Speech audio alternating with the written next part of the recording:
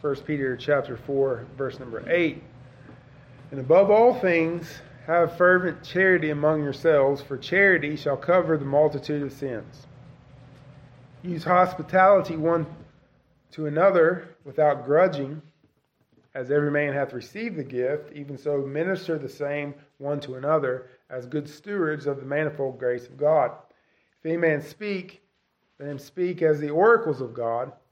If any man minister, let him do it as of the ability which God giveth, that God in all things may be glorified through Jesus Christ, to whom be praise and dominion forever and ever. Amen.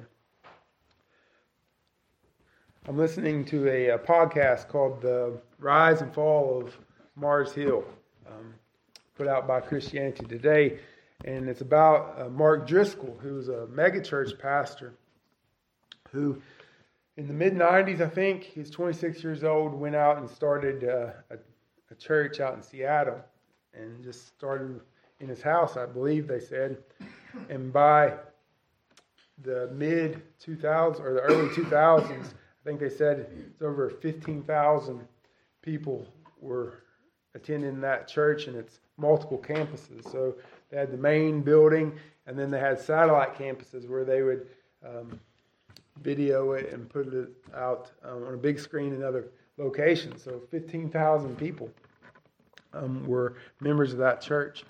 Well, the arc of the podcast was eventually it all collapsed. He left and got out of pastoral ministry for a while. The church crumbled. It was just a train wreck, and it just tells the history of how it started, how it rose, and how it sort of dissipated. And in that podcast, he was talking about how a lot of these other mega churches got started. Men that would use particular methods to get people to come to their locations. Talked about Robert Schuller, how he started his church out there in California, Chuck Smith, Bill Hybels, Rick Warren, how these guys use different techniques to get people to come into and join their churches.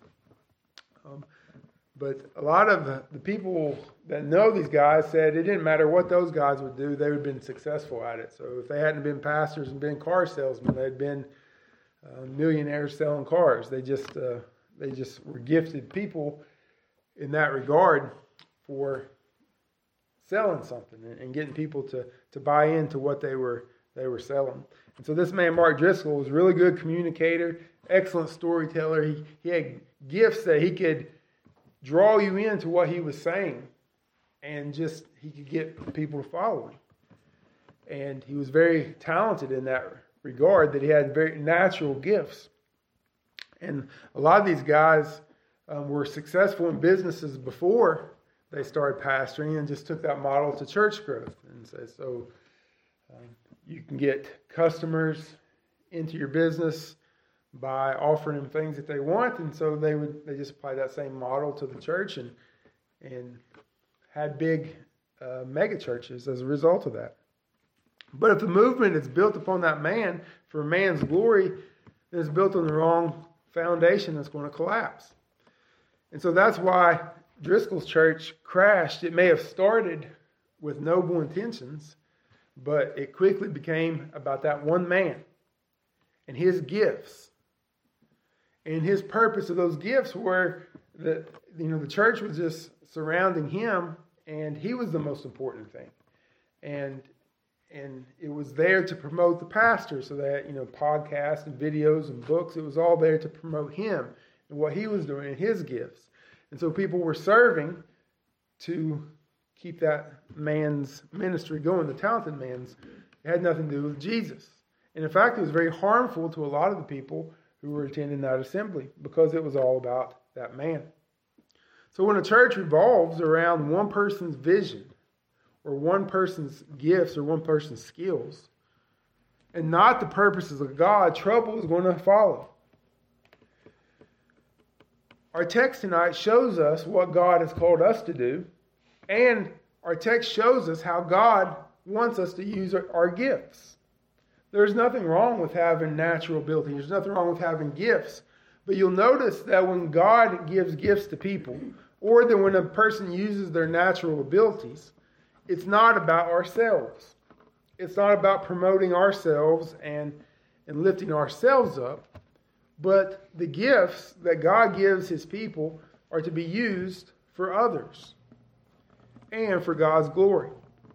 And so where these mega churches were centered around sort of a man-centered view of things to promote what people wanted, you find that the gifts that God gives are to be used not to promote self, to lift self up, but to help other people. And so we are to serve one another for the glory of God. And that's the title of the message. We're going to serve one another for the glory of God. And that's what we find starting in verse number 8. That we are to love others and to show this love toward others.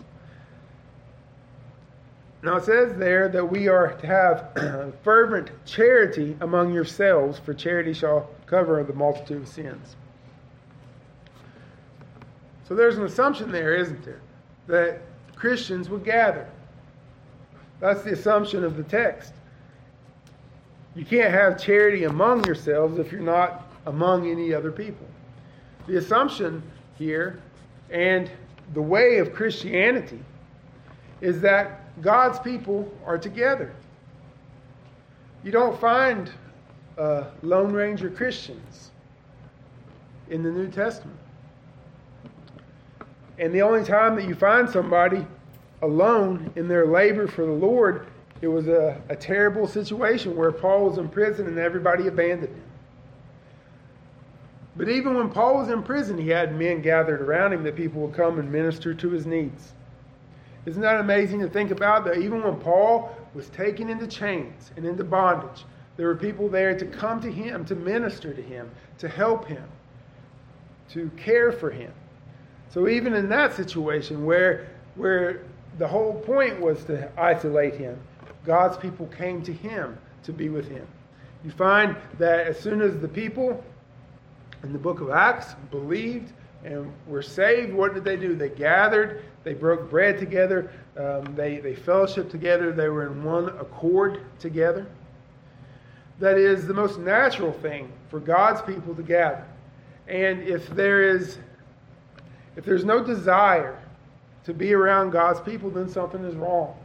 There's something wrong whenever God's people don't want to be around God's people.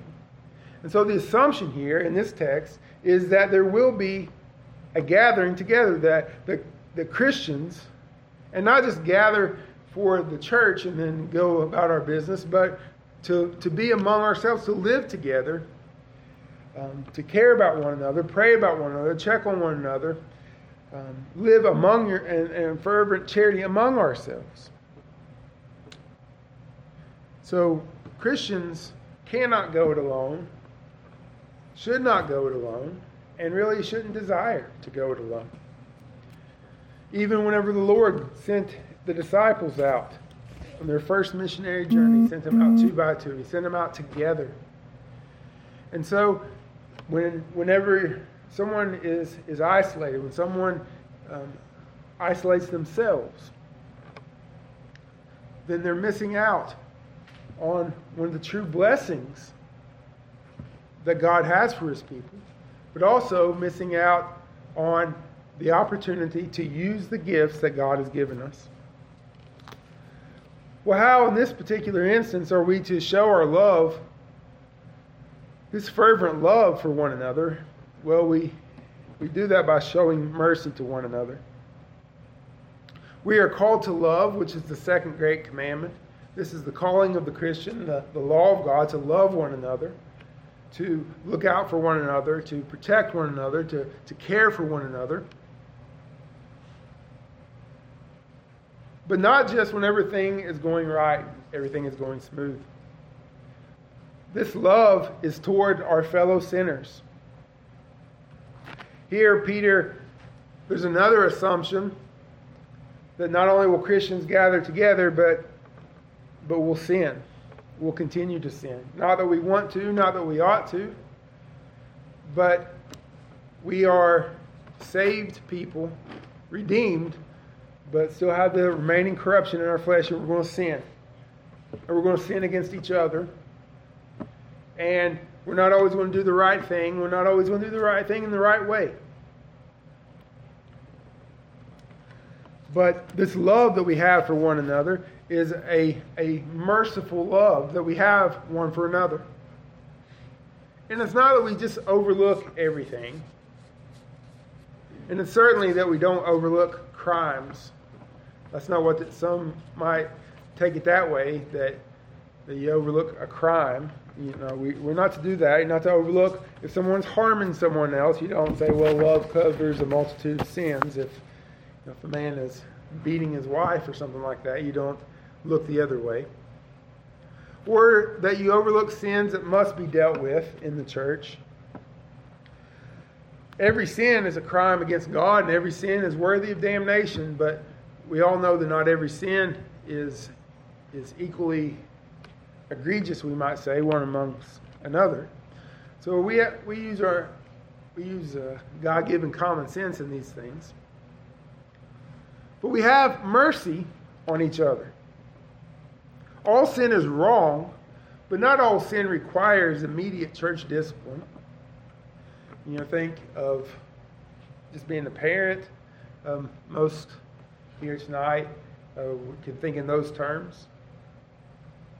That disobedience is disobedience. If a child disobeys his parents, that's wrong, and it's always wrong. But sneaking a cookie out of the cookie jar and stealing the car and running it off the bridge, those are two different types of disobedience, and we wouldn't put those on the same plane of punishment or discipline, that kind of thing. All sin is wrong, but not all sin requires immediate church discipline. So someone could have a harsh word towards us, and that would be a sin. But we could have mercy. And we could say, they've sinned against us, but I don't know what kind of day they had. I don't know what's going on, and I'm not going to make a big deal of it. I'm going to let it slide. Because they're not usually like that, and I don't think that they meant me any harm. So I'm going to be merciful. And I'm going to drop it, and I'm not going to think any more about it. Now, if it happened every week, if it happened, several times, every time you saw the person over and over, then you might have a word with them. But if somebody sins against us with their mouth for one time, you could say, well, I'm going to have mercy. I love that child of God. I'm going to think the best of them. I'm going to take this in the best light, and I'm just going to let it slide. Gossip is a sin. But we could have mercy on someone and let that love cover the sin. Just drop it and go on. In these cases, we can have mercy on people and forgive them. Love can cover the sins for the sake of the person, the sake of the church. So again, we use wisdom. We don't want to let someone live in habitual sin. If we could help them and confront them to where they could repent of that sin. But if someone, if it's a one-time situation and out of the normal character of the person, well, we can love that person for their sake and show mercy. See, that's a selfless act. That is not putting ourselves first. That is putting the sake of the church and the sake of the individual and the sake of unity first. So we can love one another by putting others first, not ourselves. Another instance of this is with hospitality. Use hospitality one to another without grudging. Or opening your home to help those in need. The Greek word, from what I understand, is a compound word from love and then strangers, or entertaining strangers, as it says in Hebrews. It's just graciously helping people in need. Back in these days, traveling was rough. You couldn't very well go to a Holiday Inn and stay nice and comfortably if you were traveling from Jerusalem up into Ephesus or someplace. If you had to walk or take an animal of some sort, not only would you have to walk or be out in the climate, but it was slow. Options were limited, dangerous. Christians were already up against it in these days and times anyway, and perhaps a man going around as a missionary or preaching the gospel will come to a town. Where is he going to stay? Again, he's not going to get a hotel or something like that. Well, Christians were to be open and ready to help those who were in need. In 3 John, we find that this was commendable. The apostle says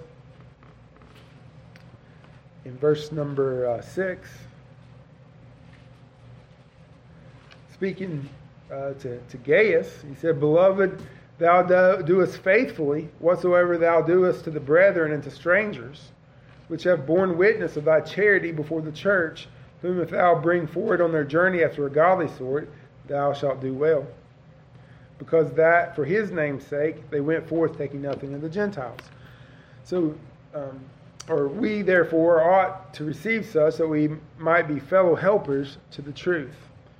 So here's Gaius that would open his home up to those who would preach the gospel, to Christian travelers who would be going through, and he was a fellow helper.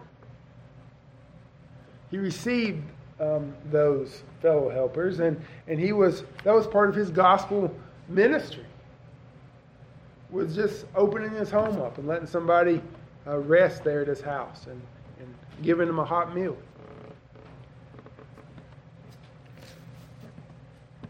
So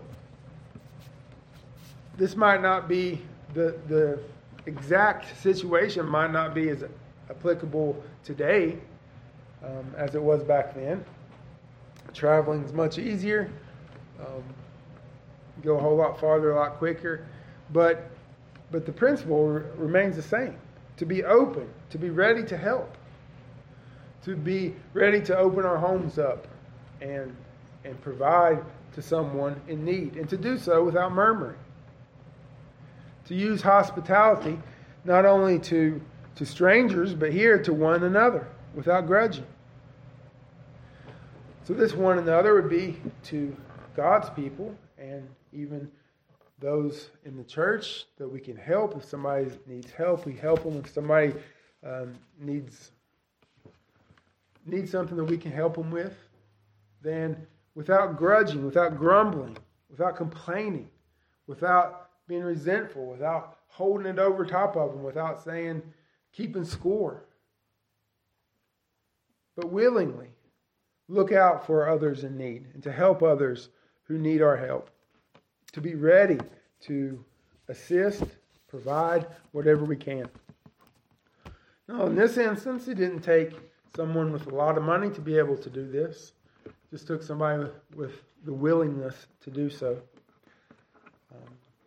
So this love not only will cover transgressions that someone might commit against us for the sake of unity, but it also opens up our homes and opens up our hearts to be able to provide for someone. This is a gift of God. This is a way that we can serve the Lord. Now, see, right off, we can see how much that's different from what I was saying about the self-centered model. That it's not about taking a stand and making sure you get what's coming to you, but it's being willing to humble yourself for the sake of others. It's not about keeping score and making sure you get all that's coming to you, but it's about taking what God has given you and helping others with it. And then we find the gifts that God gives us are to be used for the blessing of one another. As every man hath received the gift, even so minister the same one to another, as good stewards of the manifold grace of God. whatever the gift is that God has given his people, let us use that to serve, to minister that same gift to one another. So as God gives us gifts, we are to use those to gift others with what God has given us. We're to be stewards of the gifts that God gives us. Steward is a house manager. He's someone that runs things for the person who owns the house or owns the property. So if a man has a large house, a farm or whatever, he might hire a steward. And he tells the steward, here's the house, here's the keys, here's the money. Make sure the crops are planted and harvested. Make sure the animals are fed. Take the animals to the market. Sell the crops. You're in charge of the house. I give you authority to do these things. Here's the things that I give you. You live here, but it's mine that I'm giving to you for you to use according to my purposes. Well, we are stewards of this grace of God, of these gifts. So God has employed us. God has put us to work to serve other people and to glorify his name. So that's the task that we have. So God has put you to work tonight to glorify his name and to serve one another. Barnes said this, he said it pretty good. He said, God intends to do other people good, but he means to do it through your instrumentality, and has entrusted you as a steward to do what he designed to confer on you. So God has purposed to bless the members of this church.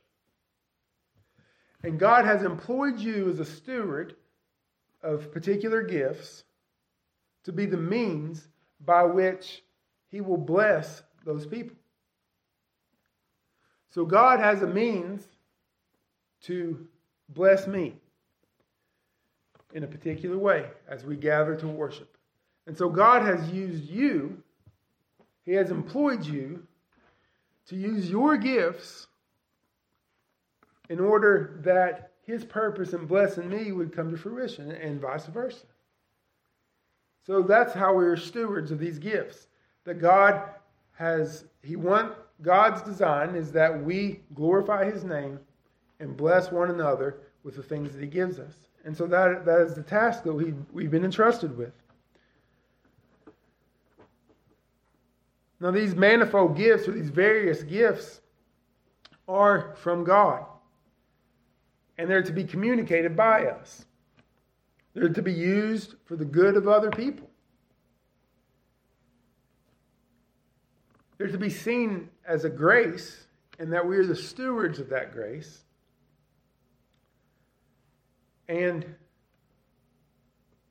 it could be simply our natural abilities, but a natural ability comes from somewhere, right? A natural ability comes from what God has provided us, but it is God working in us to use that ability for his good and for his glory.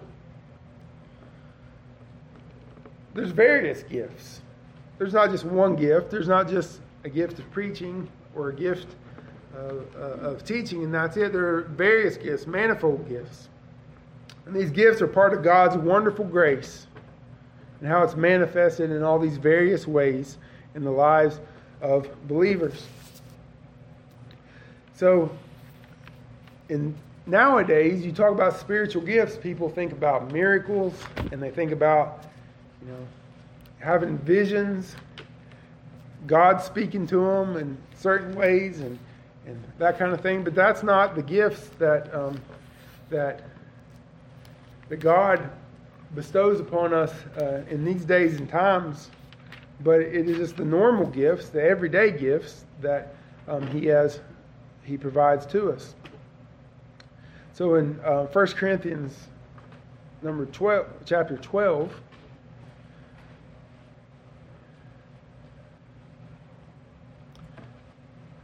verse number 4, it says, "Now there are diversities of gifts, but the same Spirit. And there are differences of administrations, but the same Lord. and there are diversities of operations, but it is all the same God which worketh all in all. But the manifestation of the Spirit is given to every man to profit withal. For to one is given the Spirit the word of wisdom, to another the word of knowledge, but by the same Spirit. Another faith by the same Spirit. Another gifts of healing by the same Spirit. To another working of miracles. To another prophecy. To another discerning spirits. To another divers kinds of tongues. To another interpretation of tongues. But all these worketh that the one and the selfsame Spirit, dividing to every man severally as he will.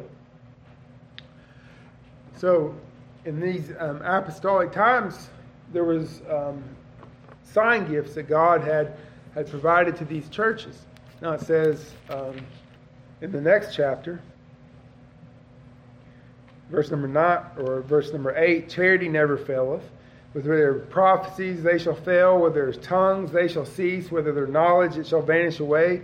For we know in part, and we prophesy in part. But when that which is perfect is come, then that which is in part shall be done away with. So there's all those gifts that he was talking about right there, listed. And he said they're going to fail. They're going to stop. They're going to come to an end. Because when we have the completed word, there's no more need for those gifts. But charity never ceases. Love never stops. But the point I wanted to draw from in 1 Corinthians 12 is that these are gifts given by God to profit withal, or with a view to profit the whole body. So the gifts that we have, even tonight, are with a purpose, to profit withal, to profit everyone, with a view to profit the body, not to profit ourselves, but to profit one another.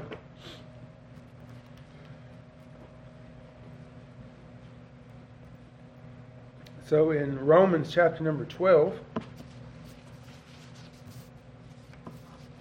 verse number 4, it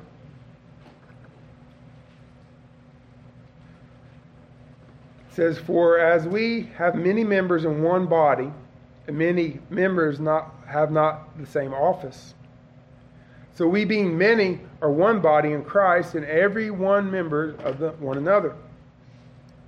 So each individual here are members of the one body. There's unity here. But not everybody does the same thing. Having then gifts differing according to the grace that is given to us. Whether prophecy, let us prophesy according to the proportion of faith.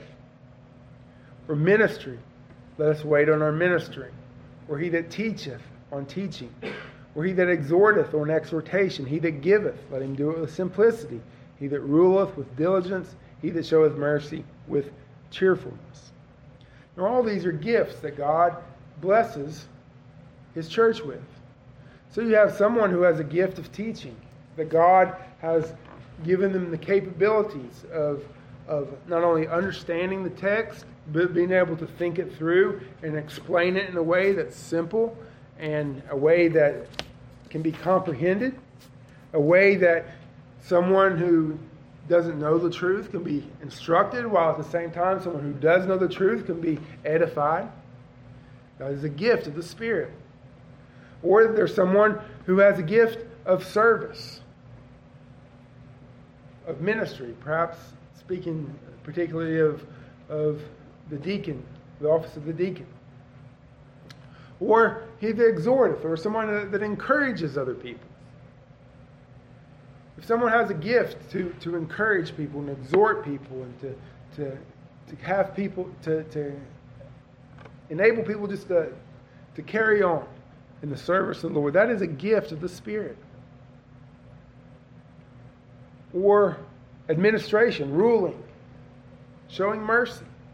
All these are gifts that bless one another, and they're needful.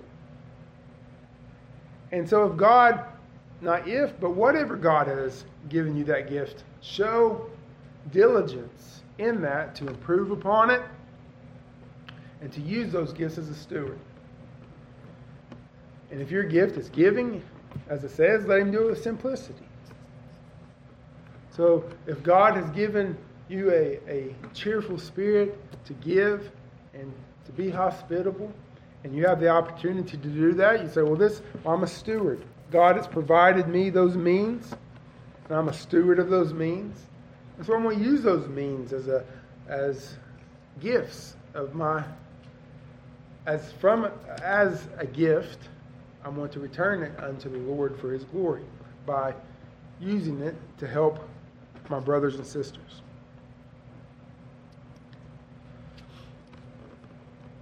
Sometimes we find out what gift we have by serving. And so a lot of the times you will hear a message like this and you might think, well, what's my gift? What's God want me to do? What am I supposed to be doing in the church? Well, I think that sometimes you might not know what your gift is until you just start doing it. And what I mean is you see a need, you see someone that could use help, and you say, well, that person needs some encouragement. I'm going to try to encourage them. Or that person needs some help. I'm going to try to help them. Or that person might need some understanding in the situation. I'm going to try to teach them. Or, a need for filling for Sunday school, filling for me or something. You say, well, there's a need the church has. There's a hole in the church here. There's something that's lacking.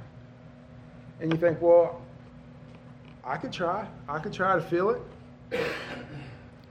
And you might try and say, well, that was a disaster. I'm not going to do that anymore. Or you might say, well, that wasn't half bad. If you wait until you get a vision for God, until you serve, a dream in the night to tell you to go and use this particular gift, you'll never use the gift that God has given you. You might not even realize you have a particular gifting until you see or feel a need or help in the church. So think about it this way. God gives gifts to help one another. That's what we've seen. Paul said it and Peter said it. We've seen it, I believe, 3 different places that the purpose of these gifts is to help one another. And now, you see that here in the church, something happens and there's a need that rises. In our body, there's something that somebody needs, or there's some gap that needs to be filled. Well, we don't hire it out. Right? You can't go and put a job listing that a particular need needs to be filled. I guess you can. I've seen those before. Churches hiring piano players and that kind of thing that put ads in the paper and so forth. But you see that need. Well, how does God fill that need? Well, in the body. So when you see that, you say, well, there's the need, I'm gonna try. In Acts chapter number 6, how did the office of the deacon come about? There was a need. There weren't people saying, let's devise and let's set something up so we can give somebody something to do. No, there was a need. Widows were being neglected. And so the apostle said, church, there's a need. Look out and find people who are already doing this type of work. Honest report, filled with the Holy Spirit, wise people who are already busy about the work of the Lord. And we'll just direct them into this area to use what they're already doing, serving the Lord, and to do that. So there was a need, and it was filled within the church. Or sometimes you might have a desire to do something. But you say, well, I don't know if the Lord would have me to do that. Well, that requires just trying it out. You can't know if you can do something until you do it. I mean, it's very simple concept. Somebody might say, well, I think the Lord's called me to preach. Well, some people will say, well, try to avoid it. I always thought the best thing to do is just, well, go at it. Because one way or the other, if you tell them not to, then they're they're wondering if they should, but if you tell them to go ahead and try it and then they fail, then they'll know for sure if they were supposed to be doing it or not, right? It just requires trying it out. So I don't know if the Lord would have me to show mercy or to give or to open up my home. Well, the only way to know is just to follow that thought that you have with prayer and see if the Lord blesses you in it. Our gifts require honing and improving, and it's not always contrary to our natural inclinations. So what I mean by that is, just because it's a spiritual gift doesn't mean it goes contrary to natural abilities. William Carey was a famous Baptist missionary. He went to India to preach the gospel. He went over there and he became a statesman. He was an educator. He started schools and colleges. He translated the Bible into 8 different languages and dialects in India. Hundreds were saved during his decades of work there. But he didn't wake up and just said, I think I'm going to go to India. Before he went to India, he pastored a small church. And he himself was an educated man who mastered Latin and Greek and Hebrew and Dutch and French and English. So here was a man with the gift of language. We might say he had the gift of tongues, because to know that many languages, not just to know them, but to master them. And then go to India and translate the Bible into 8 different languages by himself. And to establish schools and teach people English and the Bible and to preach and to pastor, and he did all those things. God had given this man a brilliant mind and a gift for languages. And then he put those gifts to use in a small church in England. And this Baptist was faithful in that small church, and he used his gifts, but God had moved him on. Now, he used what was natural to him, and he proved upon that for the glory of God. Now, if I just came in here Sunday and said, Lord called me to India, and I'm going to go and translate Bibles, and I'm going to teach people in India, you'd ask me, Brother Doug, do you even know what language they speak in India? And I'd say, well, no, but I had a dream that God called me to go. Well, you would be wise to say, well, maybe he didn't call you because, number one, you can't even speak, you don't even know what language they speak, let alone can you speak it, right? So just because somebody has a hankering to do something doesn't mean that God has gifted them for it. But at the same time, God can take a man's natural abilities, and then you can use those for the good of others. We have a responsibility to oversee or to use those gifts that God gave us for the good of others, but we also have to be a good steward. And if we can't, we want to use our time wisely. We want to use our life wisely. We don't want to be going the wrong direction, but we want to use what God has given. So if you have the ability to teach, show mercy, whatever the case is, we are to use those for God's glory. He goes on and says, if any man speak. So he's talking about preaching here, back in our text. If any man speak, let him speak as the oracles of God. If a man may minister, let him do it as the ability which God giveth. So if a man's going to preach, let him preach the word. That's the oracles of God. Being a good gifted communicator is not the final test. Just because someone can speak well and is a good orator doesn't make the man ready and fit to preach. He has to preach the word. He has to know the word of God. And if any man does that, do it to the best that you can. Do it with all you've got. So whatever God has gifted you with, do it with everything that you got. Give yourself to this work. Give yourself to loving others in the church. Give yourself over to helping one another, loving one another, trying to build the church up to strength. I'm not talking about numbers.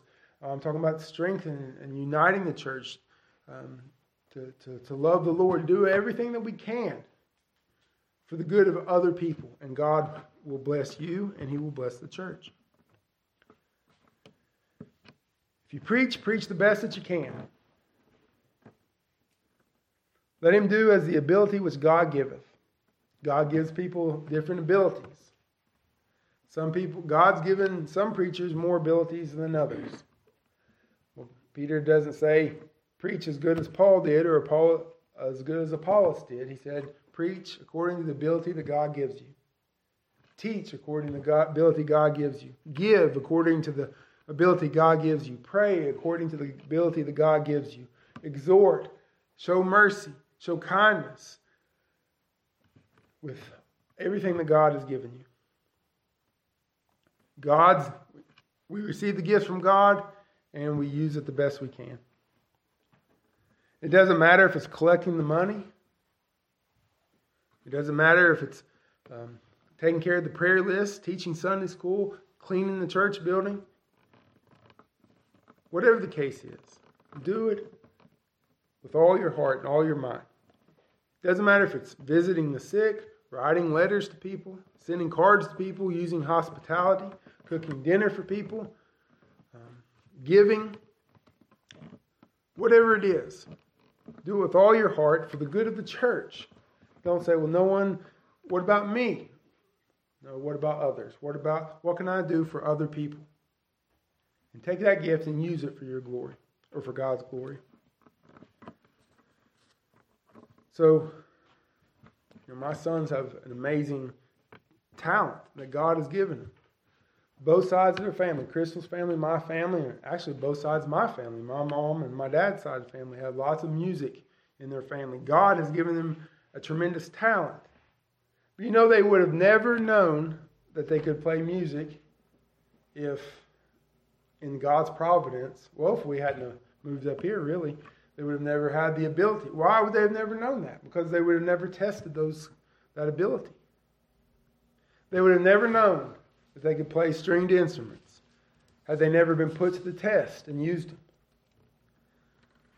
But you might not have any idea how many hours, how much time these guys put into playing their music. So the 2 minutes worth of song that you hear on Sundays have hours and hours and hours of practice behind it. God gave them talent, but they had to improve upon that. They had to practice. They had to put the work in. And so God has gifted you. According to Scriptures, He's gifted you. But it's just going to lie there dormant unless you use it. And so you might have a gift for kindness and mercy. But you're not going to use it if you don't gather together. You might have a tremendous gift for exhortation. But if you're never around your brothers and sisters, it's sitting up on the shelf. It's being wasted. Because the ground in which God has given His people to use this is in the church. This is why God gives us those gifts. For His glory. We minister to one another that God in all things might be glorified through Jesus Christ, to whom praise and dominion forever and ever. This is the reason for the gifts, the glory of God. To benefit one another, to glorify God. This is the motivation for serving our God. The service of the Lord is for our happiness in His holiness, or our holiness in His glory. Our happiness, our holiness in His glory. What a privilege that is. Sometimes we can browbeat ourselves and say, well, you better do this or else. But sometimes it's good just to think about the tremendous blessing that we have. God says, I've made you a steward. I've given you a calling. I've given you a life's purpose. And this life's purpose that I've given you, this mission, is to help the church and love one another. And by doing this, I'll bless you with joy. And I'll bless you in your sanctification. And you'll glorify my name. You'll lift my name up. And just through the simple acts of kindness and obedience and faithfulness, to come out here and to love one another in this church, it's such a high privilege as a steward of the grace of God that He has bestowed upon you, that God in heaven is honored and glorified by those works.